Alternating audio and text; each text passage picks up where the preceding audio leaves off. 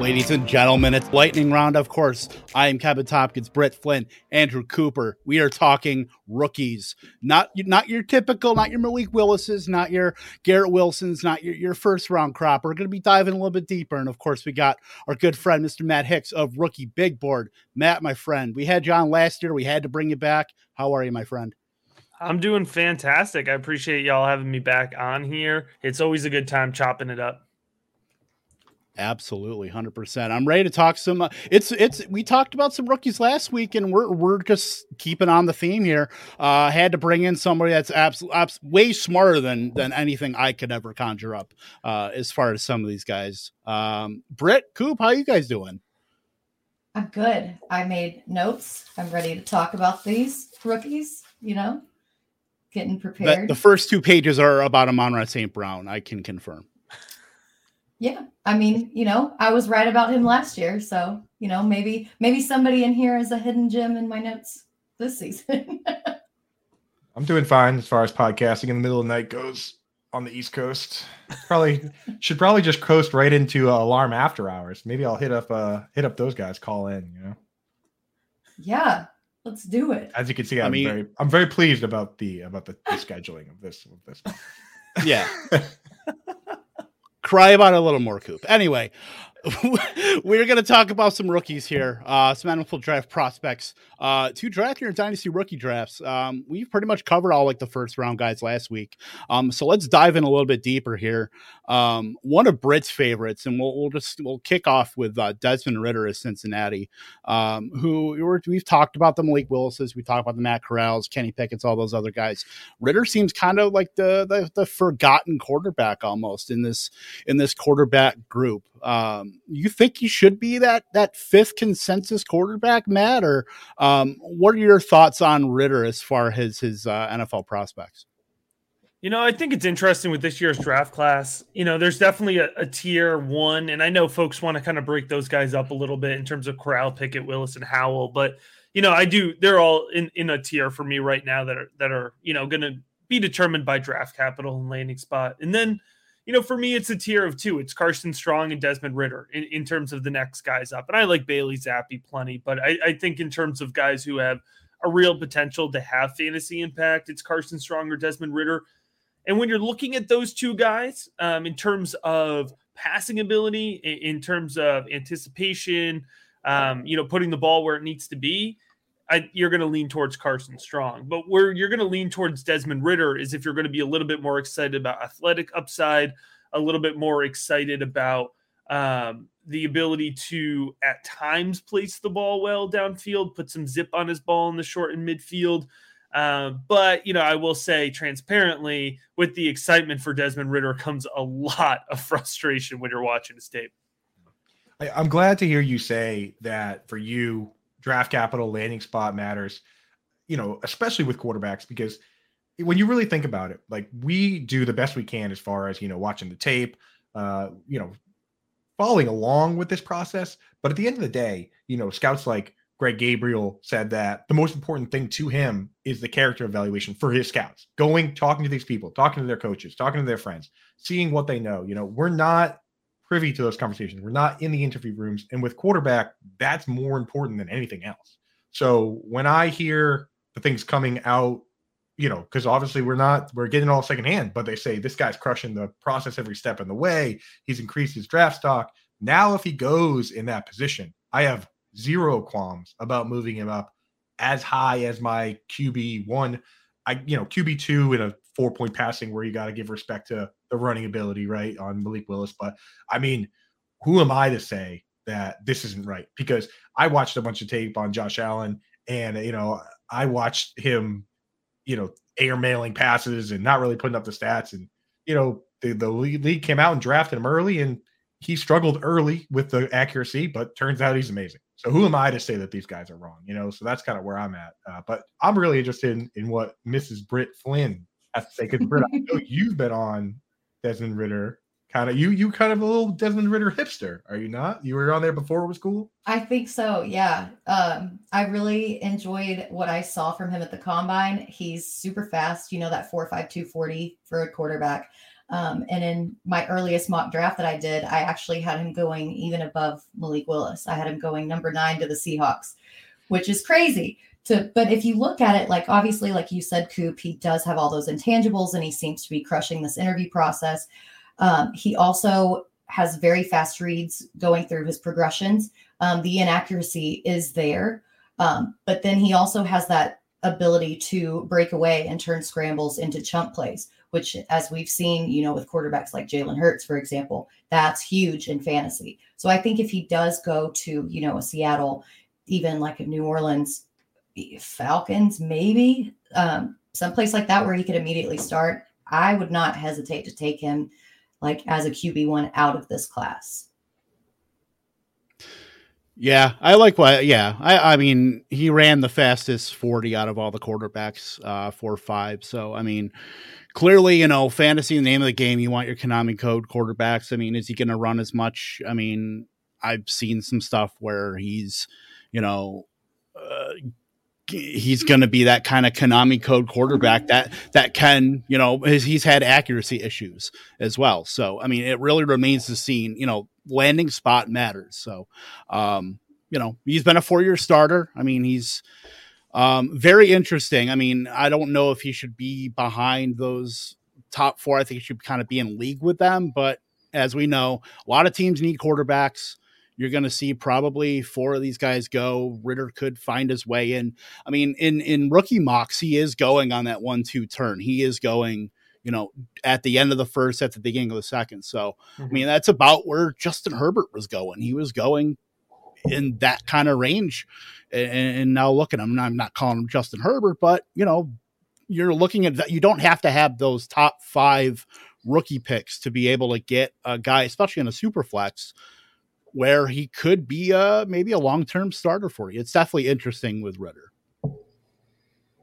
Yeah, I mean, I think Coop said it best, in terms of, it's important for me to do the analysis, put my projections out there. And, I factor NFL draft capital into my ranking of these players, even now, my projected draft capital. But at the end of the day, we have to listen to what the NFL tells us, right? We have to, stick to our convictions to some level, but we have to be willing to be flexible and adjust. So, if Ritter ends up going right now, I'm sitting there as QB5 for me in that 20 to 50 range, 20 to 50 overall range, which is where I'm still projecting him to go. But, to Britt's point, if he goes off the board at 9, we've got to pivot, right? We've got to adjust and take that into account. So, certainly one of the guys I think will be a little bit more on the edge of our seats to watch in how we're going to adjust right now, because you're right. He could shoot up from a 203, 204 Superflex ADP to 106 almost overnight. And then how do we adjust to that value on the fly? That's going to be fun in rookie drafts. Yeah, for sure. Let's pivot over to running backs, and a guy that I actually been drafting a lot of in underdog drafts, where we can still draft those rookies. Rachaad White out of Arizona State, definitely good size, very productive at Arizona State. As far as these running backs, we know the Breece Halls, we know the Spillers, we know the Kenneth Walkers, but does White have a claim to that 4th running back out of this class? Yeah, for me right now, he's my running back 5. Now running back 4, 5, 6, 7, 8, 9. I mean, it's a close group, right? White's fun. He's really electric. He beats defenders with speed. He beats them with athleticism. He's super elusive. He's really great in close space. He's got great lateral agility and a mean jump cut, like some really fun tape from Rachaad White. Lacks a little bit of that pure downfield acceleration, lacks a little bit of that strength and contact balance. He's really looking to juke people out of his shoes. So it'll be interesting to make sure he lands behind an offensive line that can create some space for him, because he doesn't necessarily have that consistency in creating his own space or operating when there's not so much space behind it. But, it almost sounds like a cop-out, but, when it comes down to Rachaad White versus Jerome Ford versus Zamir White, a lot of it's going to be, what volume can we project early on? Because we know how quickly Dynasty players get bored, right? And so if our running backs don't get volume early on, they're going to lose value pretty quickly.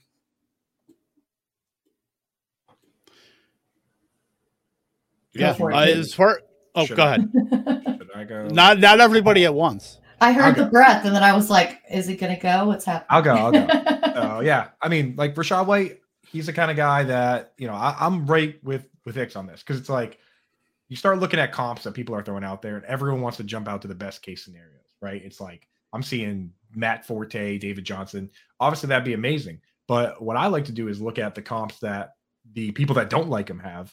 And sometimes when I see those comps and they're like, "Oh yeah, this guy's going to be Jamal Williams," I'm like, well, like given how many guys just flush right out of the league, like he's not being comped to Samaje Perine or like, Bishop Sankey here. Like Jamal Williams as a floor comp is pretty good. You know what I mean?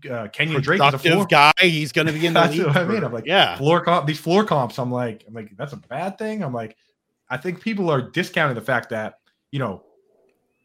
after the first round, the second round hit rates are like 30%. I mean, we're talking like once you get farther, we're talking about like 10%. You know what I mean? So Jamal Williams is a hit for fantasy football. So if that's your worst comp, then I'm like, all right, fine. You know what I mean? If we're talking somewhere between Jamal Williams and Matt Forte, I'm on board. But again, it all boils down to kind of landing spot and what goes on there. But I will say once you get to this next group of guys, because we already talked about like the Breece Halls, like Breece Hall is awesome, right? Everyone seems to agree that he should be pretty good, and he does a lot of different things. Once we get into this comps, I'm looking for guys that do the things that I like for fantasy football. I don't play standard league.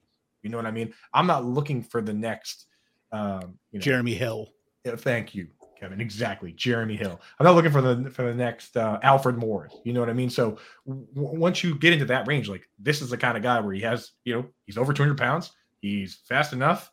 If the draft capital's landing spot's there, what more can you ask for? So I'm perfectly on board with Rachaad White. And this is the kind of guy where if I'm doing underdog best ball and I'm taking a stab, why not take this kind of stab? Because, he could go somewhere and do something. So that's where I'm at. Yeah. And the reason I threw out Jeremy Hill so quickly was because when I'm looking at running backs, I want guys. I mean, he's a big guy. He can catch the ball. Clearly, that's what you want. You want guys that can do. You don't want the one-trick ponies. You don't want the Jeremy Hills. These are the guys that you want that can catch the ball, that has some utility. So, okay, maybe he's not going to be going into a role, but is he going to be involved in an offense? Can he be involved in an offense day one? Absolutely. So, while he may not get the capital you might want, he can still work his way in and find a role immediately. And White is a guy that certainly has NFL size at 6 foot. I think he's like 210, 215. So I think he caught 45 balls this last season at Arizona State. So yeah, that's absolutely a guy I want to be able to at least take a flyer on. And consensus, he's going about middle of the second round right now, according to DLF. So yeah, that's a guy I absolutely want to throw a dart at. Yep, you guys honestly took all the words out of my mouth and all my notes. But yeah, at Arizona State, like he did have that 3-down workload of carries and catches. And it was actually pretty incredible to see what he could do with that. Like y'all said, he's not that fast when he changes direction. So it's a little bit easier for him to get tackled if he just tries to barrel down the lane. But I really like that side-to-side versatility that he offers when he does catch passes. And if he ends up in that right landing spot, I mean, he could be wheels up. When you held your notes up earlier, I actually took a screenshot and I've just been reading off those. So that's why right after Matt goes, I've been trying to jump in before you because I'm just I'm copying your notes. You're quick with that print screen, dude. Oh yeah, I got it right up here. I think I'll tell you what she's going to say about Brian Robinson eventually. Yeah. So yeah, Alabama guy running back Brian Robinson. He's not the most dynamic guy, but the dude's a tank. I mean, he's 23 years old, so the ageist, already has him behind the 8 ball. I mean, Rachaad White's 23 as well, so we're not exactly going to call him the old elder statesman here of any backfield, but Brian Robinson, what are your thoughts, Matt, as far as at least mid-round value in the second, maybe even dipping into the third, depending on draft capital, at least in rookie drafts? Yeah, I like Brian Robinson a ton. He displays really tremendous explosiveness off the line of scrimmage. For his size, it's almost ridiculous how well he moves. He is a really good athlete for his size. He has a dangerous second gear as well. So his explosiveness isn't just off the line of scrimmage. Very clean cuts, good footwork, and he plays big. He's not afraid to take on SEC defenders head on. He's got good lower body strength, fights forward through the end of the plays. And listen, certainly if you care about breakout age, like you referenced, then you're going to kind of scoff at Brian Robinson. He never necessarily had, up until this last year where he put up 1,300 yards, which I feel like was the most quiet 1,300 yard season in the world, by the way. But he's been around a while. If you think about all of the running backs that Brian Robinson has played behind, I believe in 2017, that was Brian Robinson's freshman year at Alabama. I believe Alvin Kamara was on the Crimson Tide that season. So that's kind of how long Brian Robinson's been hanging around college. And you'll remember that Kamara did transfer from the Alabama running back room, but he's waited to get on the field, but he's waited behind some really impressive running backs. So it's not like he's sitting around at your random directional school. He's playing in a good running back room, and when he got the opportunity to be the dude, he played very well. Yeah, I mean it's always tough with the Alabama because it's like Damian Harris and Derrick Henry and all these they're always loaded. So it's just nobody gets don't really get to see the full workload for any of these guys almost. But I think the big thing for me is kind of one, he could end up going somewhere and being a plotter type, which that does concern me a little bit, right? Like going somewhere and being a team's Gus Johnson, right? That would be concerning. He's got the size. He's that type of guy. And then again, the other thing is the age. Like with Rachaad White, at least he's got the profile to potentially right away be that kind of guy. What if he does end up going somewhere and being the Alexander Madison on that team? Well, Alexander Madison is the same age as him, 23 years old, and he's going to be a free agent soon. And it's like, would I rather trade for an Alexander Madison who I could probably get for like a second round pick or whatever? Or am I going to draft Brian Robinson with a second round pick? And it's just, I don't know. Sometimes it puts my head in a pretzel with these situations of what we're looking at. But if he goes to the right spot, then I could be interested. One landing spot that we talked about last week that is kind of interesting is the Eagles, where it's like if they bring somebody in and Miles Sanders is the pass catching back, and then they say they move on from Miles Sanders, they don't want to pay to keep him. That's how you go from being this early down kind of bruiser back into being a full-time back, which if I can see a path like that or kind of project that kind of thing, then maybe I'll go that way. It's just, these are the guys that scare me. I mean, we talked about Jeremy Hill and Alfred Morris. I mean, I don't know, something about this guy kind of, I just feel like a team could end up using him that way. I don't know what you guys think. Well, he's not a great pass catcher. He doesn't really have great hands for the pass, which as opposed to like we saw with Najee Harris, he can do it all. Like Najee's the every down back. Robinson played behind Najee, but then he didn't come out in that same kind of role that Najee had. They kind of split it up. As far as like the bruiser back, he put up 204 yards against Cincinnati's, top defense in the playoff game. So he does have that power, but depending on, again, where he goes, if my rookie draft is before the actual NFL draft, I'm a little hesitant on taking him because I don't know how it's going to end up. But if my draft is after, then okay, I can assess. And he definitely does have that upside. But what do you think, Kev? Yeah, he seems like a guy with just a wide range of outcomes. He could either be like a Chris Carson type where he could fall into like a job like that. I mean, from what I've seen of him, he has a really high strike zone. Like he carries the ball high.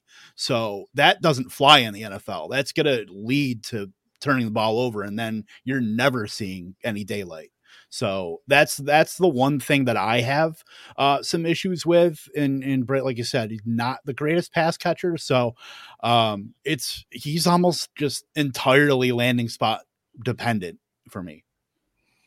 Yeah, and I know we talked about draft capital. One of the things I've been trying to encourage folks to think about when it comes to Brian Robinson, I feel pretty confident he's going to be a day 2 selection in that day 2 late range. So picks 50 to 102. he's carrying the Alabama pedigree. He's got the size. He tested well athletically for his size. And so, I know age and late breakout are things that the fantasy folks like us kind of scoff our heads at sometimes, but the NFL doesn't care as much. So it'll be really interesting to see, like, does he go to Houston at 80? All of a sudden he's relevant, right? Or, does he end up Las Vegas at 86 where he's one injury away from being relevant? And we know running backs go down in the NFL. So those are the kind of things I'll be watching for with Brian Robinson. But you're right, wide range of outcomes for sure. Yeah, I'm fully with that move. Like, especially once you get into this group where it's like sometimes the landing spot's all you need. And sometimes, especially if your league's active, you can just go for the straight pick and flip. You know what I mean? Like, he goes somewhere and he's the starting running back day one, and everyone's looking at their rookies and they're like, come on, do something, like you grab a guy like that, flip him for a future second and kind of re-roll the dice later. I mean, sometimes you just got to pull those moves. So in the third round, I look to do that often. You know what I mean? I'm looking for guys that are going to play right away. Even Amon-Ra St. Brown, Britt, maybe just flip that guy before the rebuild starts. He turns back into a pumpkin. So there, got my Amon-Ra St. Brown reference in for this show. Only 2 more and then we're good. Put $1 in the jar. Do we want to roll the clip? It's a no. It's a lengthy clip. All right. Yeah. It's 20 seconds, but it's everybody wants to talk about Amon-Ra St. Brown on Twitter, so why not just bring the conversation here? Let's move on to another running back here, Tyler Allgeier, who BYU guy, ran a 4.640, but still a smooth and productive runner. I know he's kind of faded into the background when we're talking about the Zamir Whites and Rashad and Robinson like that. So what are your thoughts on Allgeier, Matt? Yeah, he's an interesting back. He's certainly powerful. He displays some really good upside on his tape. Good pop off the line of scrimmage, bursts well into the second level of the field. I think he's kind of definition of a downhill runner. He will build momentum well, but he's kind of slow off the line of scrimmage. And he really lacks breakaway speed. I think for me, I was always somebody who was a little bit lower on Allgeier. So I kind of always had him in that late, mid to late third round rookie value range. He was building momentum there for a hot minute. Folks had him as a top 5 running back. And I was just waiting for the combine to come around because I knew he wasn't running a good 40 time. And he actually ran a better 40 time than I expected. I might have thrown out some Elijah Holyfield references before his combine, but he didn't run quite that bad. The thing is, for me, he didn't look overly dominant. Like, he looks good on his tape, but he doesn't look overly dominant for the fact that I watched him play against Louisiana Tech, Utah State, University of Alabama, Birmingham, right? I think his toughest opponent was Arizona, who I think had like 2 wins in 2021. So, he's always just been fine for me. And I think there's always been folks who have liked him more. He's sitting there right at running back 10. I think he's going to get probably mid to late day 3 draft capital. So, I think he's just going to be a guy that kind of hangs around and you never know, maybe stash on your taxi squad, or if you're in a deeper league, on your bench. So I think you nailed it there, Hicks. Like, that is exactly the way I feel. And there's a couple guys like him, like Allgeier's one. The other one's Kyron Williams, that you can use as like a barometer when you're looking at these other analysts, right? To figure out the people that are like just true film guys and like already made their decision up back in, October, watching some game on Saturday. They were just like, yeah, this is my guy. You know what I mean? Like, because there's some people like, I think Pro Football Focus is one that has him like RB4 or something like that. But then I go and talk to the guys from Player Profiler, and they're like, yeah, those guys are obviously off the board now, right? Like, just completely off the board. I think when I was looking at something that like Larky was putting out there, where they're like, these guys are just complete dust now to those guys, but they're so metrics oriented. So he's going to be a divisive guy. Not even just landing spot wise, like it really is going to show who in your leagues, whether you're playing with sharp people or whether you're playing with people that just kind of follow what other people are saying, you'll see who follows who. Because if whoever takes Kyron Williams, they don't care about the combine. Whoever takes Justin Allgeier, they don't really care as much, right? So you kind of get a beat on what kind of players you're playing with based on who's taking these guys and who isn't. For me, I'm right there with you, Hicks. Like, there's enough Philip Lindsay's floating around up there for me to take a guy that is just like, just okay. I'm once I get beyond the guys that are like locks, I'm trying to take stabs, so I'm not trying to rack up a bunch of these guys that are just going to be around. So I don't know. Britt, what do you think? Yeah, I mean, I agree completely. I was actually a little shocked in a couple of these underdog drafts that I've done, just how early he's going ADP wise. I'm like, why is he ahead of so-and-so? And it's because of all this hype. And if you look at, his stat line, he had 23 touchdowns. He led, set a record for carries or whatever. But again, like Matt said, when you look at who he played and when you look at his pace of play, he's not that kind of every down back guy that you need in the NFL. So I'm personally staying away from him. I hope that I'm wrong because I want everybody to succeed and all that fun stuff. But I'm not, he doesn't excite me. I mean, games against Idaho State, Georgia Southern, and UAB, like, are you not entertained? Right. I don't know. I don't really watch college football. I watch. So I was not entertained.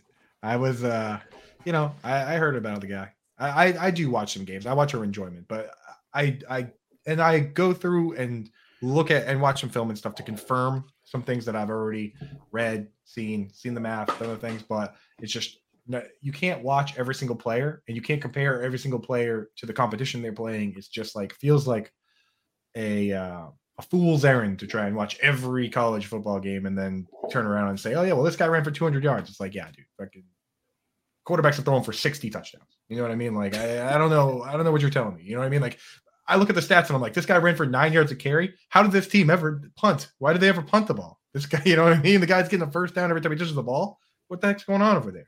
How are they losing? And I mean, the scores, they're putting up 70 points anyway, so I guess they're not really losing. It's just college football is, I'm sorry, I'm just not a college guy, so I'll stop ranting.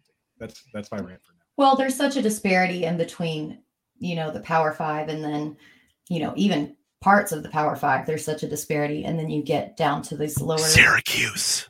I think she said give Power some 5. respect to Sean Tucker, though. Yeah.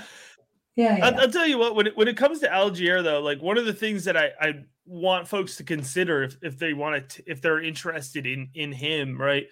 That, you're probably going to be drafting him early third round. And that's kind of, I think, where he's going to go off the board.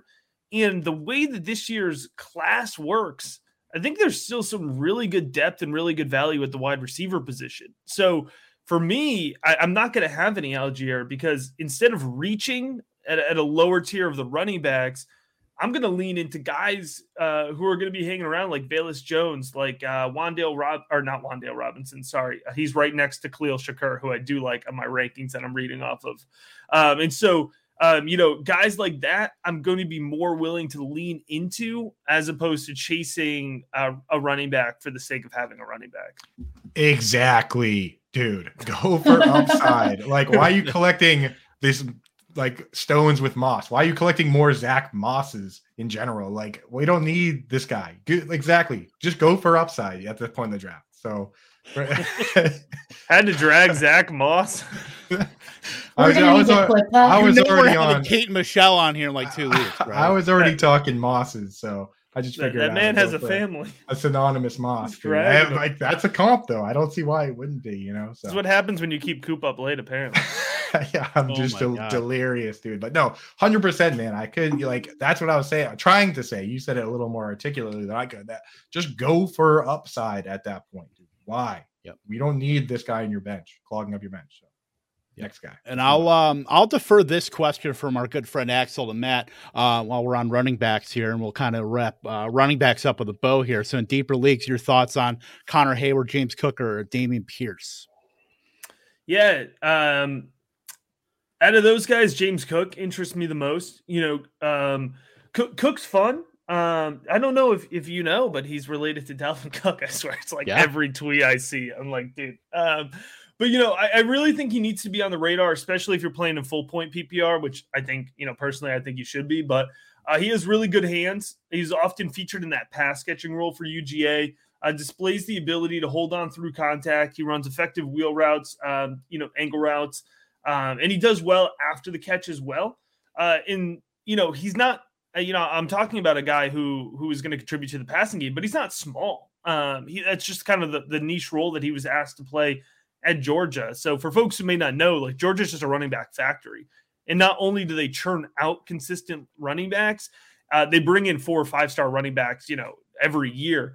But they're just not a high volume offense, right? They don't throw the ball a lot. They control the pace of play. They slow it down. They rely on their ridiculously stacked defense, and clearly it works, right? So, you have to at times take context into account and wonder why James Cook doesn't have an overflowing stat box. But, I think he will probably capture late day 2, probably late day 2 draft capital, and just kind of be a plug-in piece for an offense. So at that point, we have to look and say, is it going to be a high-volume passing offense? Is he going to have the ability to get on the field quickly?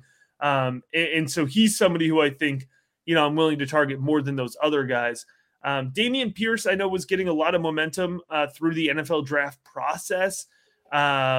I don't know, man. I think he's a jag. I've watched enough Dameon Pierce tape where he just doesn't really impress me all that much. I think he could be a fine NFL piece. The biggest thing I've heard about him is he's a great pass blocker, which is great. I appreciate a good pass blocker, but unless you're playing in pass blocks per point leagues, which I don't think any of us are, it's not going to move the needle significantly for me. And I could be wrong, but I'm pretty sure Connor Hayward is classified as a fullback. So Connor Hayward classified as dust. He ran like a 4.75. Like, I'm pretty sure he ran the same 40 as like that guy Jordan Davis, the defensive tackle from Georgia. Like, Connor Hayward's not even on my radar, bro. But listen, man, I got 65 running backs on my board here, and Connor Hayward is not one of them. So he must have been declared as a fullback. That's what I'm saying, dude. Like, not to trash the question. He's probably a Michigan State fan. I love the question because I was very close on James Cook and Dameon Pierce. So I'm glad to get your opinion on those two guys. But Connor Hayward to me is just like, I didn't even know we were discussing that name. So yeah, if you're leaning into upside, it's got to be James Cook for me. And maybe I'm wrong on Dameon Pierce. And if he captures top 100 capital and James Cook doesn't, again, we got to pivot, right? But I just think that there's more there. There's more juice there with James Cook. I can pull it up 4.72, and he's 233, and he's 23 years old. So just check. He's a fullback. He just throws a big X in all the boxes where there should be a green check mark, a big red X. I don't know. I rank him somewhere with like CJ Ham and Jacob Johnson. CJ Ham. Oh my God, that's awesome. Well, let's pivot over to wide receivers, and we were just talking about Power 5 guys.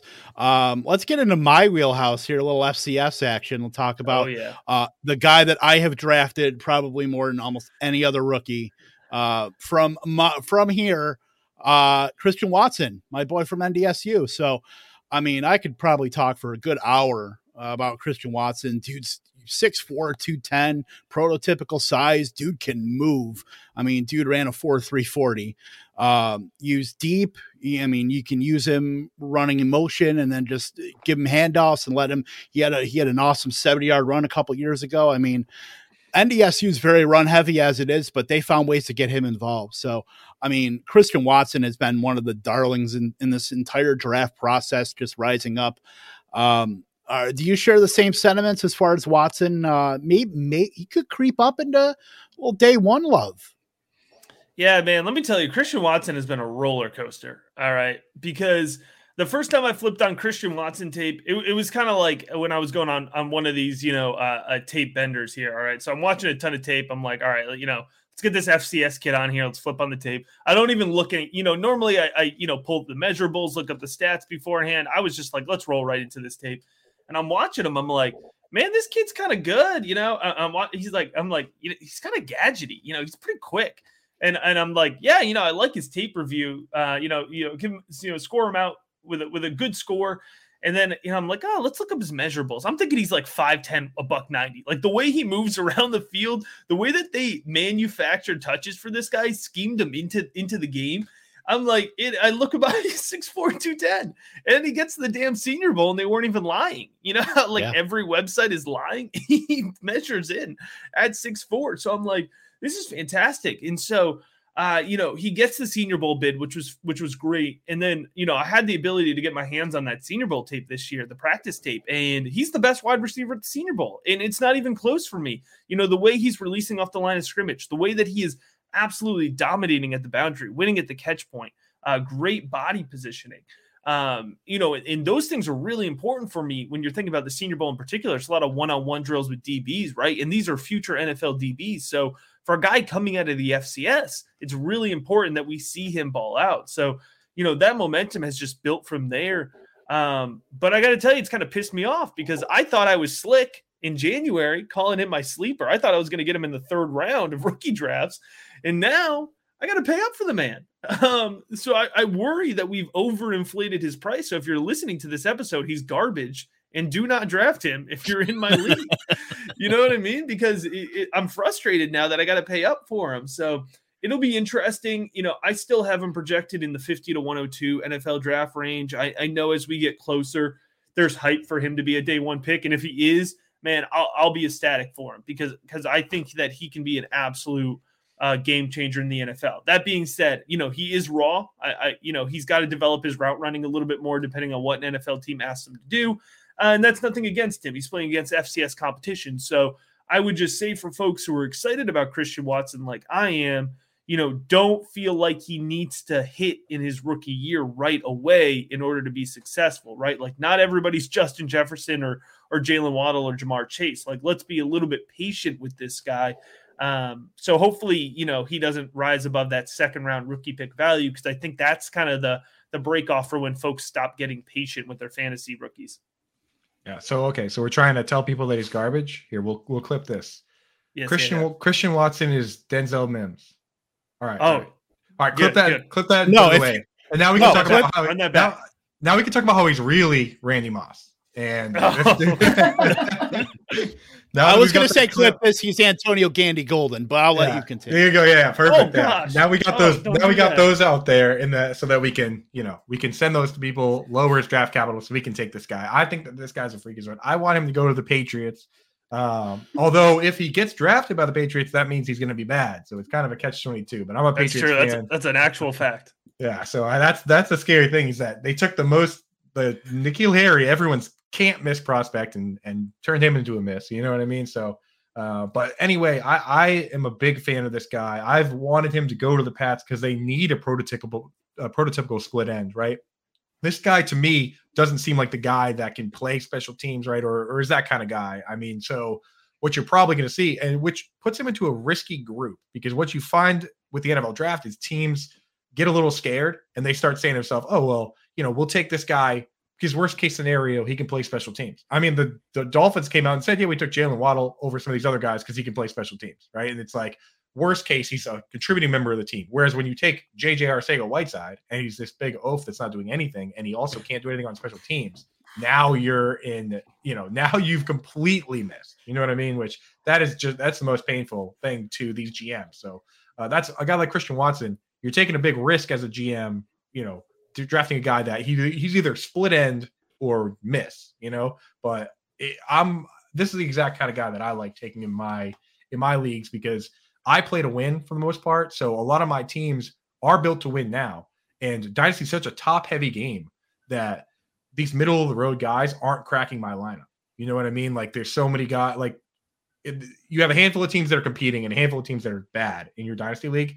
And the teams that are competing, it's like their top 3 wide receivers are all wide receiver ones, right? So for me in some of my leagues, I have no reason to take some of these guys that are just kind of meh versus a guy that could be amazing. And I think this is that kind of guy. And if he sucks, he sucks, Yeah, one thing that I will say about his style of gameplay is that I think that he can sometimes anticipate the pass too quickly. And so he jumps for the ball too fast. And if that becomes a problem, and he doesn't really get over that in this first season, then he's going to have to sit And so then he would be like a taxi squad addition to your team. That's not to say.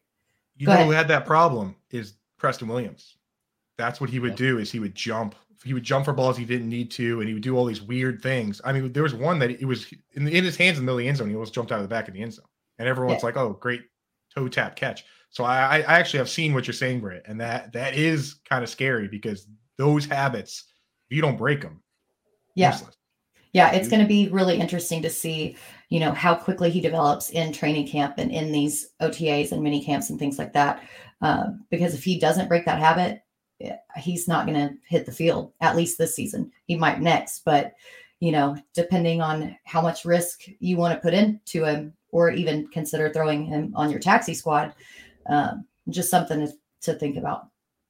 Yeah, and I will say about Watson too, they NDSU after Lance was dealing with a lot of quarterback issues too with Cam Miller and Virginia Tech transfer Quincy Patterson. So, and even with Trey Lance, who didn't really have that refined of a deep ball either. So, I mean, he carried a pretty high ADOT when he wasn't really used in the middle of they would use Phoenix Sproles a lot in the middle of the field. They'd have Ben Ellison, who's I believe he's a Viking now, tight end, and a couple other guys. So they really used him whenever they weren't running the ball. They were throwing him out there when he wasn't running the ball himself. So that's something to think about too. But I mean, just Matt Entz, head coach, fitted a lot of the Bison players with the speed tracking devices, and Watson routinely, he'd hit 22, 23 miles an hour. That's like Raheem Mostert territory. So that's just, kind of icing on the cake. The sky is the limit really for Watson. And it's just not a lot of people know him because, a lot of people want to poo-poo FCS as the little sisters of the poor, but Super Bowl MVP Cooper Kupp from Eastern Washington. That's all I'm going to say. I mean, don't sleep on the FCS. I mean, North Dakota, NDSU could, compete. They, with most group of 5 teams easily. They choose to be in the FCS, just to be clear. And I wish they were. I wish the pandemic hadn't happened because they were supposed to go to Oregon that year. Yes. And yeah. That would have been a great game to watch. And I will tell you what, I have found that nobody is more passionate in my YouTube comments than North Dakota State fans who I've been hyping up Christian Watson, but they want him to be my wide receiver 1. So I can't wait for you to pull those clips. Do it. Move him up. What's happening? He only dropped like 13-14% of his passes, so he'll be fine. Drops don't matter. I mean, look at I actually lead the drops don't matter charge. So I really can't be, I can't be going back on it. They only matter if you get benched. That's what they said about Jalen Rager, right? Next player. Is Watson going to be this year's Rager? No. Well, it's not going to be this guy. I certainly don't think. I mean, the sky is the limit here with 2 Ys. That's right. A championship level segue here for Mr. Sky Moore out of Western Michigan. Not the biggest guy, 5'10", pushing 200 on that doorstep, but dude, ran a low 4.4. He's been productive at Western Michigan. I mean, say what you want about the MAC, hashtag Maction, if that's still a thing. I mean, I'm that old, but Sky Moore, I mean, he's kind of rising up and getting a lot of hype as well. So what are your thoughts on Moore? Yeah, dude, I love Sky Moore. Sky Moore's sitting at wide receiver 8 for me right now. So slightly above these group of 5 or FCS guys for me. He's really electric, dude. Very sharp footwork. That's the first thing that stands out for me with Sky Moore. He wins off the line of scrimmage. I'm somebody who in general weighs route running a little bit lower than most folks. However, there's certain elements of route running that I really care about. And that first step and ability to release off the line of scrimmage, create space right away is really important for me. And Sky Moore does that. He's sharp. He's effective. He puts defensive backs on skates. If I can get away with loving a prospect off of one route. If a wide receiver works an in-breaking slant route consistently, I'm sold, right? Like you can win in the NFL with that one route, and Sky Moore does it so well. One little caveat that I like to talk about with Sky Moore is he was actually recruited to Western Michigan as a defensive back. And if you see the way that he wins and beats defensive backs in a variety of ways, you could tell that he used to play defensive back. He really is a high football IQ in that way. Now, the big question with Sky Moore is how is he going to be able to translate at the next level in the NFL? So Western Michigan used him as a boundary X wide receiver, and he went up and he would win balls, like contested catch balls, and dominate as an X wide receiver. But you mentioned his size. He's not going to be able to be a boundary X wide receiver at the next level, right? So can he work split in? Can he work in the slot? I think he can be effective, but then where is his volume, right? So that's going to be the key for Sky Moore. How does he translate his game to not being an X, and how is that volume going to translate for fantasy football? But he's the dude. And when he went to the combine and ran like that and put up those numbers, it was so validating for me. You know, I have Sky Moore as the top 50 selection right now. I think he's the guy that could slide into the back end of the first round that might surprise folks. And, you know, I just, man, if he goes to Kansas City, the Twitter's just going to melt, and I can't wait for it. Yeah, I mean, I look at this guy, right? You know, I do my perusing around the industry. You know what I mean? I check in with the Pro Football Focuses and the player profilers and the relative athletic scores and the random egg guys on Twitter, and everyone has the same comp for this dude, right? Like everyone says Golden Tate. Like that's what I'm seeing, and like I haven't seen a ton of his tape. Did he also jump into the marching band against Michigan State? Like, I don't know why everyone has the same comp. But the good thing about that, yeah, I mean, the good thing about that particular comp for me is that when I'm picking my wide receivers, I go for the high up. I go for the locks first. Then I go for the high upside guys. Then I go for the guys that I know are going to be NFL players, because then they're going to have at least tradable value, right? You know, a guy that they say is, you know, athletic enough, he's Golden Tate, he's probably going to be volume driven, right?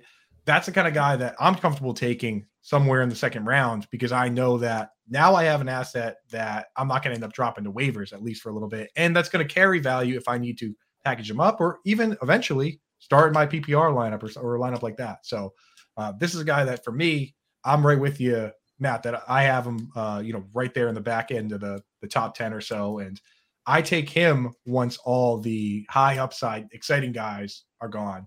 And then once I get through the group that I put Sky Moore in, that's when I just start full guns blazing, taking like, I'm looking for guys that are sliding because of off-field issues. Like I'm looking for things that, you know, where I can hit home runs on versus taking the boring guys, you know.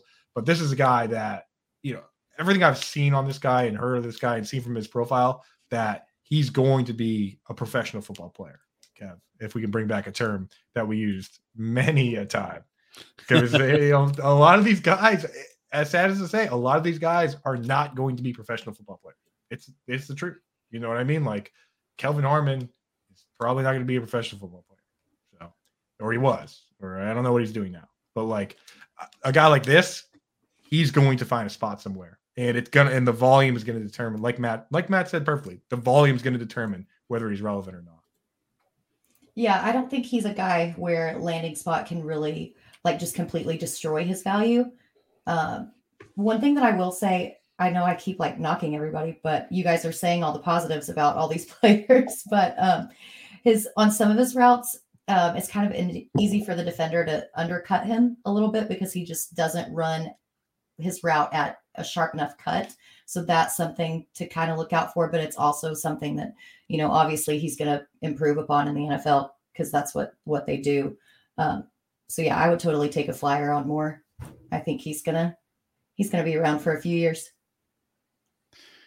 Yeah, I mean, he's probably the guy I've drafted probably the second most. I mean, he's one of those guys that whenever I go into like next gen stats and I can envision him being in like that highest average yards of separation, like that seems like Sky Moore to me. Like I can envision seeing his name up there. You know, if he's able to transition into the slot, because you know I doubt he's going to be a boundary guy with that size, like Matt, like you said. So, I mean, it's really, I think if he ends up in a spot like, God, I would love him in Green Bay with their 2 second rounders. I would absolutely love that. If they were going to draft a wide receiver in the first, take an offensive lineman, and then take that guy from Central Michigan and then go in and get, you know, a wide receiver in the second too. get Sky Moore, get Treylon Burks or whoever they want to get, and like just call it a day. And I'd be totally happy with that, because I think he could just probably go in the slot day one for that team. I mean, they're so just bereft of talent, but yeah, absolutely love Sky Moore. Very much in on him. Another guy that, I was in on him a couple years ago, and then got hurt, had spinal surgery and just kind of derailed him. Justin Ross out of Clemson. So, that's certainly a tough thing to come back from. We know he was, slated to just be one of the top receivers until, he had that issue and had that surgery. So is that something that you think he can come back from, at least be productive in the NFL with Justin Ross? Yeah, Ross is such a tough case. And I've kind of been like fighting an uphill battle about Justin Ross, because I think a lot of folks, even a month ago, we're still trying to make the argument that he was a second round rookie pick, and he's just not. He's a round 4, round 5 flyer, depending on how deep your leagues are. You look at his rookie year and you see a great route runner, you see somebody with great hands, you see somebody who is fairly athletic for his size and early breakout age at Clemson. But past the injury, man, the injury is one thing, and it's certainly concerning, but it's not, career threatening. They got him back out on the field. He played a full season, but he didn't look good in 2021 either. His tape was questionable, is inconsistent. Now, there's rumors that he was playing through a foot injury for most of the season, and obviously that Clemson offense was less functional than we expected to be. But a lot of question marks around Justin Ross.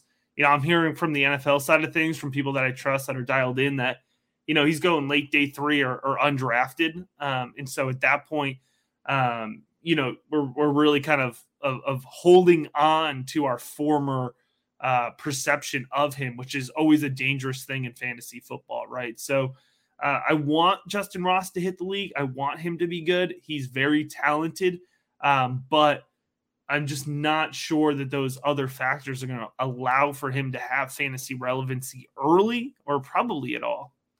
Yep. I'm fully with you on that, man. If he goes 4th, if he doesn't go in the 3rd round or earlier, then he's dead to me. You know what I mean? And the thing with guys like sorry to be so blunt, I'll tell you, he's dusty. So I don't know, man. We're talking Cam Hayward, man. You'll see that I'm pretty fullback. Might as well be fullback. But I just I'm honest with the way I evaluate these guys and stuff. And the thing with that kind of goes back to what you guys were saying, that I'll be quick because I know we're getting close to the time that I said that was a problem for me, but I'll go as late as you guys want to go. But basically, like guys where people say, oh, well, he's not fast and he got hurt, but he's got good technique. I'm like, we don't even know what these NFL scouts want to see. Like we talk about, you see people say, oh, he's got a bad first step, or he can't hand check, or, he's being undercut. Like the Steelers scouts and the Steelers coach, they seem to have figured out a way to find these guys late in drafts and then make them good. You know what I mean? Like this, for all we know, the Steelers scout might be looking at this guy and say, hey, he's got that same first step problem that we know how to fix. And they go, we'll get him in the 3rd or 4th. You know what I mean? We'll get him in the 2nd or 3rd. It's like, we don't know what these scouts are looking for. So for me, for someone that says, oh, his technique is perfect, but he didn't put up good numbers, I'm like, okay, so we're operating at the ceiling for this guy and he can't improve. It's just like, give me the guy that has the flaws on film, but goes in the 2nd round over the guy that, had a good rookie year that goes in the 4th. So I'm with you on that. But hey, you know what? If he goes in the 2nd round, then I like him. So, because who am I to argue with professional industrial scouting complex either, So if he goes early, I'll be interested. If he goes late, then I won't be. And that's how I felt about, guys like Nico Collins. I was like, Nico Collins could be Kenny Golladay if he gets drafted where Kenny Golladay did. If he gets drafted any later than that, then I can't do it. You know what I mean? And I'll even give you the 3rd round comp picks. But if it goes in the 4th, I'm done. I'm out. See, I think that whoever gets Justin Ross at that late round kind of bargain is going to get a diamond in the rough. I think about not even halfway through the season last year, about a quarter way through the season was when that questionable tag started popping up. And he basically played with a stress fracture in his foot the entire season. He had surgery like next to last week of the year. So I'm pretty sure that he was not 100%. He also had a new quarterback who wasn't Trevor Lawrence, who never kind of looked comfortable in that Clemson offense. So I think as an athlete that Justin Ross is way better than where he's going to go in drafts. And I'm willing to take a flyer on him in Dynasty. Like, I think that he is that good of an athlete. Yeah, I'd rather put my chips in on a guy who has shown he has it at one time than a guy who you're just praying and hoping that he gets it eventually. So, I mean, Ross clearly has had it his freshman season, and then all that stuff happened, it's tough to come back from that, but yeah, I'm willing to take a shot. Third, fourth, wherever the case, I'd rather take him than take, just whoever wide receiver, running back that might with absolute shot in the dark. I'd rather take my shot on Ross. So let's talk about we got a couple more wide receivers here. We'll hit those quickly, and then we have a tight end that we want to talk about. Let's talk about Wan'Dale Robinson here, the guy who's actually smaller. I think he's 5'8", so still smaller. We know he's going to probably end up in the slot at some point, and maybe be a gadgety type guy, but he's got potential. He's very quick and sudden. That's as a slot receiver, that's what you like to hear. I mean, slot receiver out of Kentucky. What do you think about him, Matt? Yeah, I was already kind of off Wan'Dale Robinson even before we saw his even less than desirable measure in. I mean, Robinson's fun. He's been a great college player to watch as a fan of college. He's been, really creative type guy, but I've consistently faded these high manufactured production wide receivers, right? These guys who receive a large kind of amount of their target share forced to them at the line of scrimmage, handoffs, really kind of quick passes, because you just don't get that kind of manufactured production no matter how good you are at college. You just don't get that in the NFL. And so that was one of the reasons I was already lower on Wan'Dale Robinson. And then, certainly with that size, I just think we're going to be really limited with what we're getting from him. I think he's lost that day 2 draft capital. And so I think he's going to be a day 3 guy. I think he's going to be a fun NFL player. So, Robinson's the type of guy I want on my NFL team. I just don't necessarily want on my fantasy football team. Yeah, I'm with you, man. This is Rondale Moore part 2, negative ADOT boogaloo going on here. So I think I'm just going to make it quick and say no. Yeah. What? That almost made sense. Yeah, that was so good. Yeah. I mean, you had me in the first half. If Rondale Moore is Ant-Man, this is like Ant-Man 2, like half negative average depth of target. Rondale Moore had multiple games where he had a negative depth of target. Like where all the passes were in the backfield, like literally negative yardage. I think what was Rondale Moore's depth of target in the season? Like 2 or 3 yards. Like, that's a tremendous stat. Yeah, not good. So for me, exactly what Matt Hicks just said. If you need to generate these like weird gadget plays just to get the guy the ball, I don't know how many gadget plays Rondale Moore needs to get to jump up his depth of target. And Rondale Moore could be good. And he, like Hicks said, he's certainly a fun player to watch. It's just too much for me. You're trying to thread the needle through too thin of a hole, picking these guys that are the size of Andrew Hawkins. Like, he 178 pounds. So what does he weigh? I mean, it's just like, it's NFL. Buck 80, if that. I don't know, man. I had to rack my brain, and I could not think of the guy for the life of me, and I had to cycle through Pro Football Reference to find him. Dexter McCluster, like that's like the guy that like jumped out at me, where he could just be that gadgety, good for a couple plays, not really good for much else. He just won't get the opportunity. That's the kind of the guy that he reminds me of. Rondale Moore's average depth of target last year was 1.3 yards. My gosh. And think about that one big long bomb. And listen to this. In 1, 2, 3, 4, 5, 6, 7. In 8 games last year, he finished the game with a negative average depth of target. The second to last game of this week 15, his average depth of target was negative 3.7 yards. That's what I'm talking about with the having the plays generated for you, drawn up for you, is like they literally have to walk over to you and give you the ball like they're pinning a note on your chest and sending you off to school. Like, if you can't beat your guy like man to man and downfield, then it's just hard to have a 100-yard game at any point, you know, which he didn't. Yeah, he's definitely going to be very limited by the scheme and the needs of the team that he goes to. Not going to say that he can't be this year's St. Brown, you know, go to a slot receiver needy team and just crush it. But no, I don't. No, I don't think in all reality he's going to. He's really limited by his size, and you know, he is a slot receiver. I mean, he's not really. The note to pin to the jacket got me. I'm sorry. I've been laughing at that for the last 2 minutes. I don't know. I'm running out of ways to say it. Like, it's just, I don't know. I mean, Andy only has 9-inch hands, so you know that's nail in the coffin right there. Speaking of big for his size, right? He's like that's the guy in The Simpsons. I'm tired of everybody talking about my giant hand. Let's put it this way, man. I remember I was putting together the thumbnail for my Wan'Dale Robinson video, and I couldn't find a picture that made him look big. You know, you try to get like a cool photo, and I'm like, he just looks skinny in all these big. I can't find one.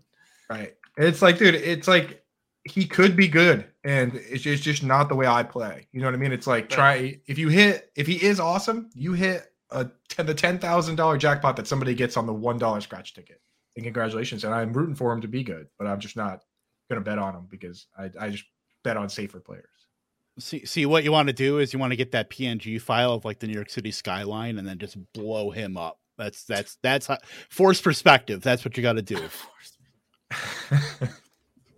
Let's talk about another slot receiver we talk about him, Amon St. Brown. I mean, he's almost jack of all trades, master of none, kind of like Amon-Ra was last season, except the added caveat that he tore his ACL in December, John Mechie. So we kind of lumping him in maybe that, I don't know if the same class as Wan'Dale Robinson, because I think Mechie has a little more skill and a little more upside, but you know, the ACL injury definitely hurts him as far as, you know, training camp possibilities. Who knows? Everybody's like Superman now, following the Cam Akers recipe here. So what do you think about Mechie?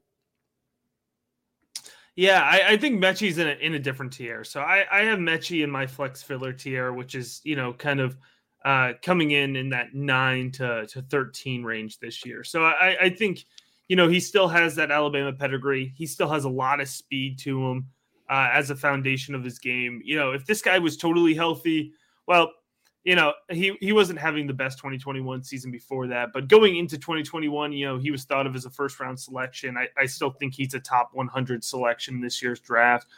You know, I mentioned his speed. He's got a twitchy quickness as well. He runs well east and west just as much as north and south. He's got a good first step, and he's able to beat defensive backs and separate well downfield. So, you know, I think there's more to Mechie's game. I don't think he's going to need that manufactured production, you know, necessarily at the level of Wan'Dale Robinson. But, you know, somebody who, you know, doesn't necessarily excite me, but checks enough boxes that I can't write him off yet. So, you know, kind of somebody that I'm just trying to keep on my radar, but that, you know, if I'm asked, you know, who do I want to talk about, it's rarely John Mechie. Right.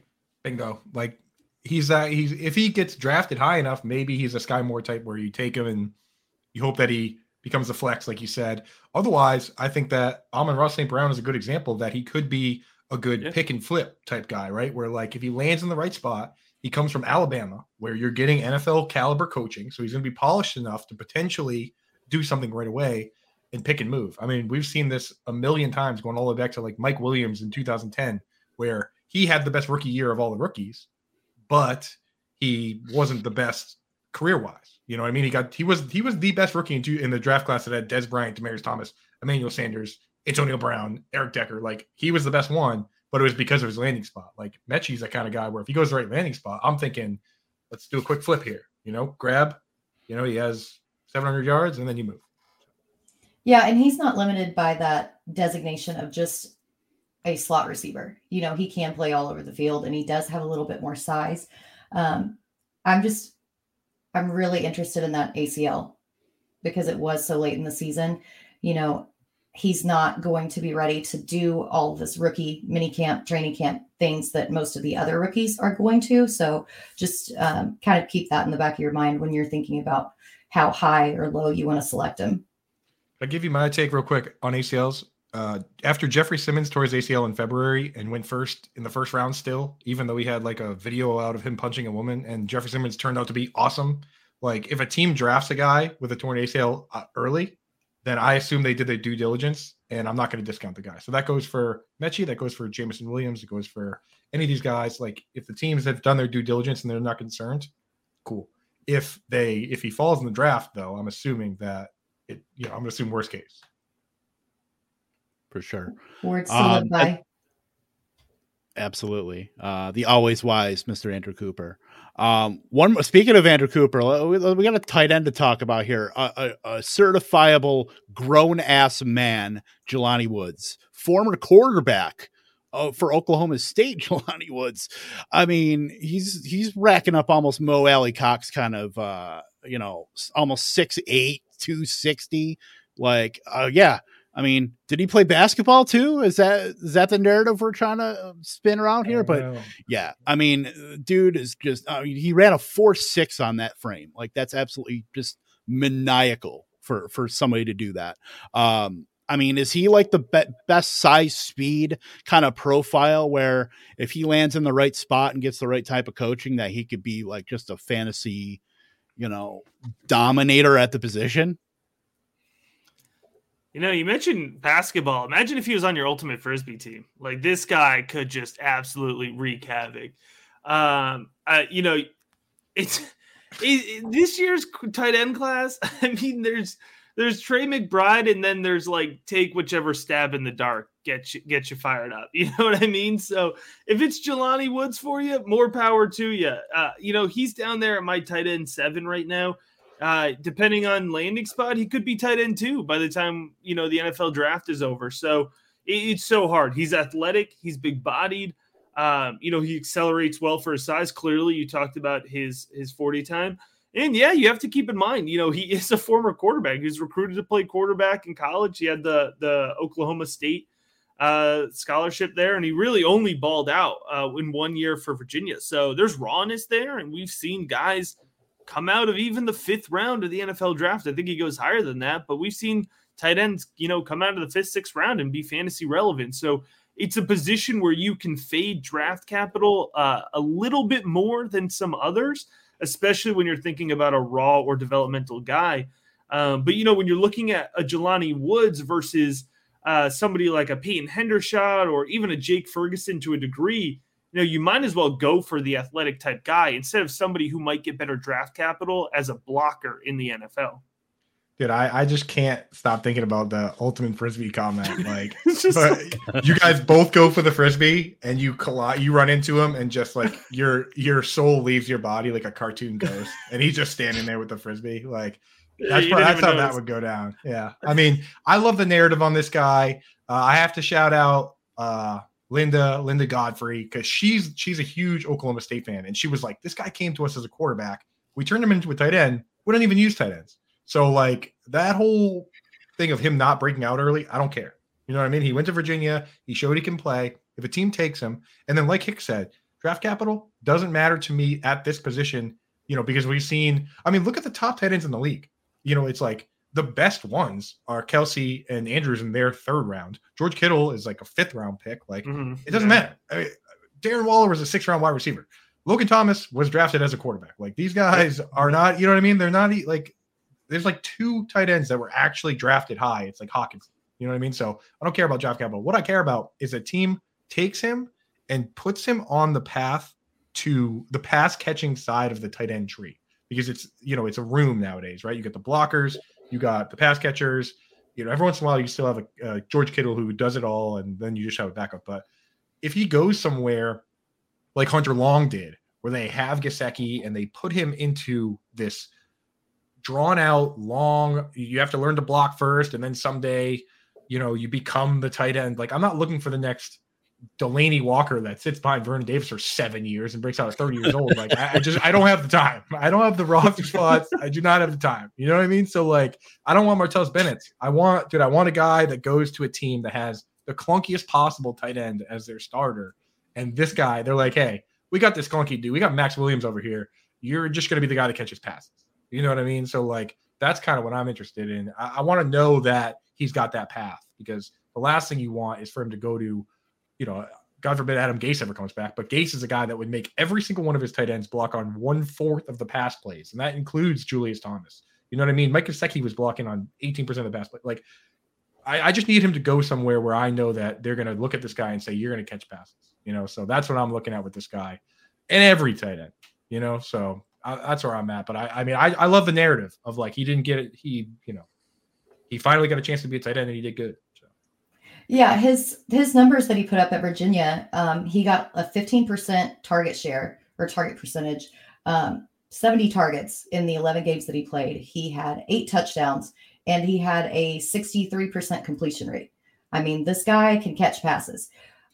He also has a really small lower body, as if you can say a 6'7" dude has a small lower body, but in comparison to the rest of his frame, his lower body is a little bit smaller, which makes him kind of more ineffective as a blocker. And that's why I think if he does get drafted, he is going to be drafted specifically for a pass catching role. So I'm even willing to reach for him before I see a landing spot, because I think that role has been proven that he can do it, and his skill set and just his build show that that's what he's equipped to do. So I like that. Planting the flag before the draft capital. Love it, Brett Flynn. And I'm sure Linda loves that too. Clip it. Clip it. Send it to her. Yeah, we love our grown-ass men, and nobody loves grown-ass men more than I do. So, I mean, if he follows, like, the Julius Thomas path where the dude gets drafted in the 4th round, 5th round, and sits for a couple years and then ends up just, you know, finding a role and balling out, great. He's probably going to be one of those guys he's not going to produce right away. You have to have a little bit of patience because he's still got to develop. I mean, clearly he's raw as a tight end, but, you know, these are guys that come in as lumps of coal to be formed into a diamond. And that's pretty much, that's him to a T. I'm here for it. Yeah. We're here. We're digging in the content mines. We got to find those diamonds. You got to do what you got to do. All right. Well, I think we nailed a lot of good prospects here. I mean, I could talk about Christian Watson for hours and hours here. But Matt, appreciate you coming on, man. Plug all your stuff, everything you're doing there for your YouTube channel, Patreon. Plug away, man. Yeah, absolutely. I appreciate. This is a fun conversation to have. I know we're keeping Coop up, but you know, I'm glad that he hung on with us. I'm just kidding. I'm going to bed right Mighty after big of you, Coop. I'm going to sleep for these plugs. Yeah, absolutely. Hey, listen, if you listen to an hour of this content, then you're probably interested in the stuff I'm putting out there. You know, this is rookie season. I do rookie analysis 365 all year round. Rookie Big Board on YouTube, on your podcast network as well, or your favorite podcast provider. I got about 40 rookie profile episodes breaking down the top guys in terms of their college background, their stats, as well as film review and fantasy football translation. Each of those profiles is about 8 to 9 minutes long, so I like to keep them short, everything you need to know about your top prospects.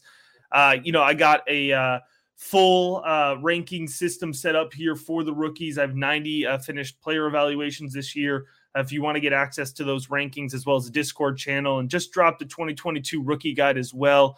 That's over there at patreon.com/theFFeducator. It's rankings are just $3 a month, and the guide is just $6 total. It's 130 pages of rookie content and insights. So if you're into the rookie content, into figuring out how to win your drafts, I would direct you over there. I love this content. This is my favorite time of the year, but I'm studying these guys from September all the way through and just picking up as much as I can on them. Awesome stuff, man. Appreciate everything you do. Definitely go check out the Rookie Big Board YouTube channel because it's great stuff. It's very comprehensive and definitely worth the investment to learn about a lot of these rookie prospects coming into the NFL draft. Again, Matt, thank you so much. It was a pleasure as always. We had you on last year. I'm sure we'll give you a call this time next year and have you back on. We'll talk about all the other grown ass men at tight end and all the little slot receivers and throw in some more Amon-Ra St. Brown shade. Wide receivers we think would be good fullbacks. Yeah. I can't wait to talk about Cam Hayward next year too. Yeah. I'm gonna start thinking about every player in terms of how they would be at fantasy at Ultimate Frisbee. I think that's a new scale. That's moving. Right Wandale Robinson getting crushed on every scale. Yeah, how is Wandale on the Ultimate Frisbee model? He's quick, right? I don't know, man. I don't know. Gotta have the reach. Yeah. Well, you can't put him against Jelani. You need to you need to match him up against some of these shorter guys. If he hopped on Jelani's shoulders, though, they'd be unstoppable. Yeah, you just get a big trench coat. The trench coat deal. Yep, exactly. Oldest trick in the book. Here. Yeah. That's the name of the episode. Ultimate Frisbee trench coat trick. Classic Ultimate Frisbee trick. Classic. And then Jelani Woods takes his shirt off. I mean, the tiny upper body just says Acme on it. Maybe that's why he has a small lower body, because Wandale's on the bottom. Yeah, well, I mean, what's bigger, his small lower body or Wandale's entire body? It might that's for a whole nother episode, Hicks. Once we get Coop's model for the Ultimate Frisbee rookie prospects, we will definitely get you back on here, and we'll go through these for a couple hours. We'll put away some time to talk about that. But next week.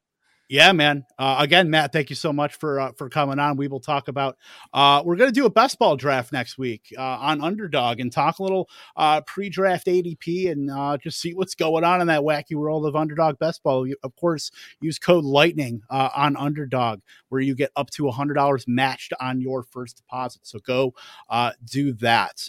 We will see you next week for that draft. We will post it on Twitter if you want to get in with this fun crew here. We will post it up. Be a lot of fun. We will see you guys next week. Britt, you can say it this week. Doodles.